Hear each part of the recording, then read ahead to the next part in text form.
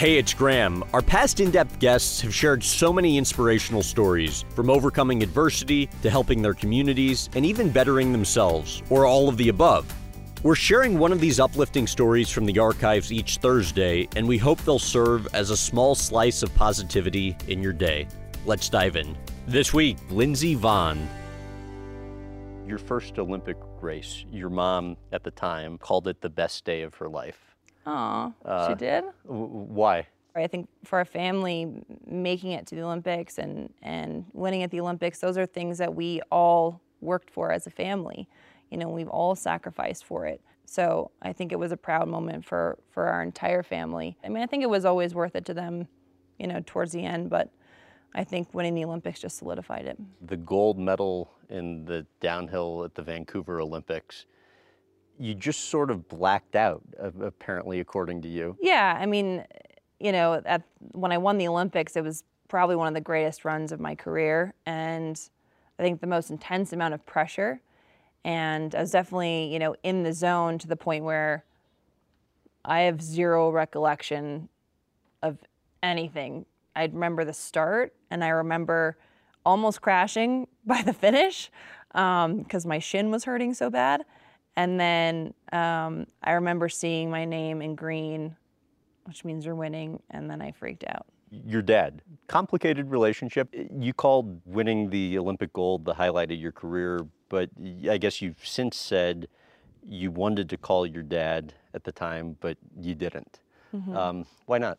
At the time, you know, things weren't great between us, and it's unfortunate because that was definitely one of the best moments of my life, and I wanted to share that with him, but I'm just happy that things with my dad are good now. So, what was the point in which, at the time, based on whatever your thinking was then, you made the decision, best for me to just cut things off?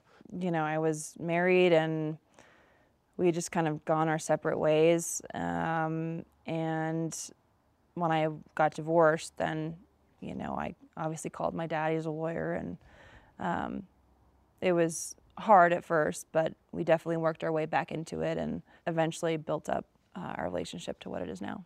And he said that at the time he called, emailed. I didn't see any of those. You didn't see any of them?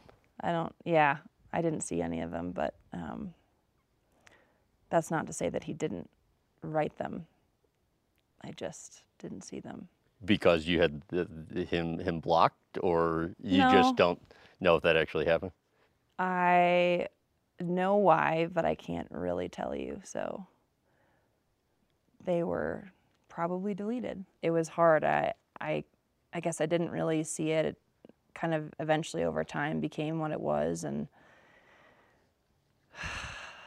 you know, I was married at 22, so like, what did I know?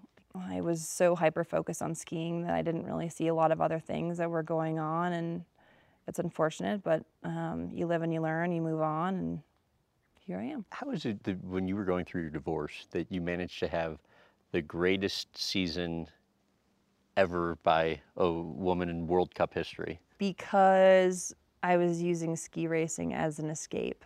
Ski racing is the place that I can go and I can not think about anything else in the world.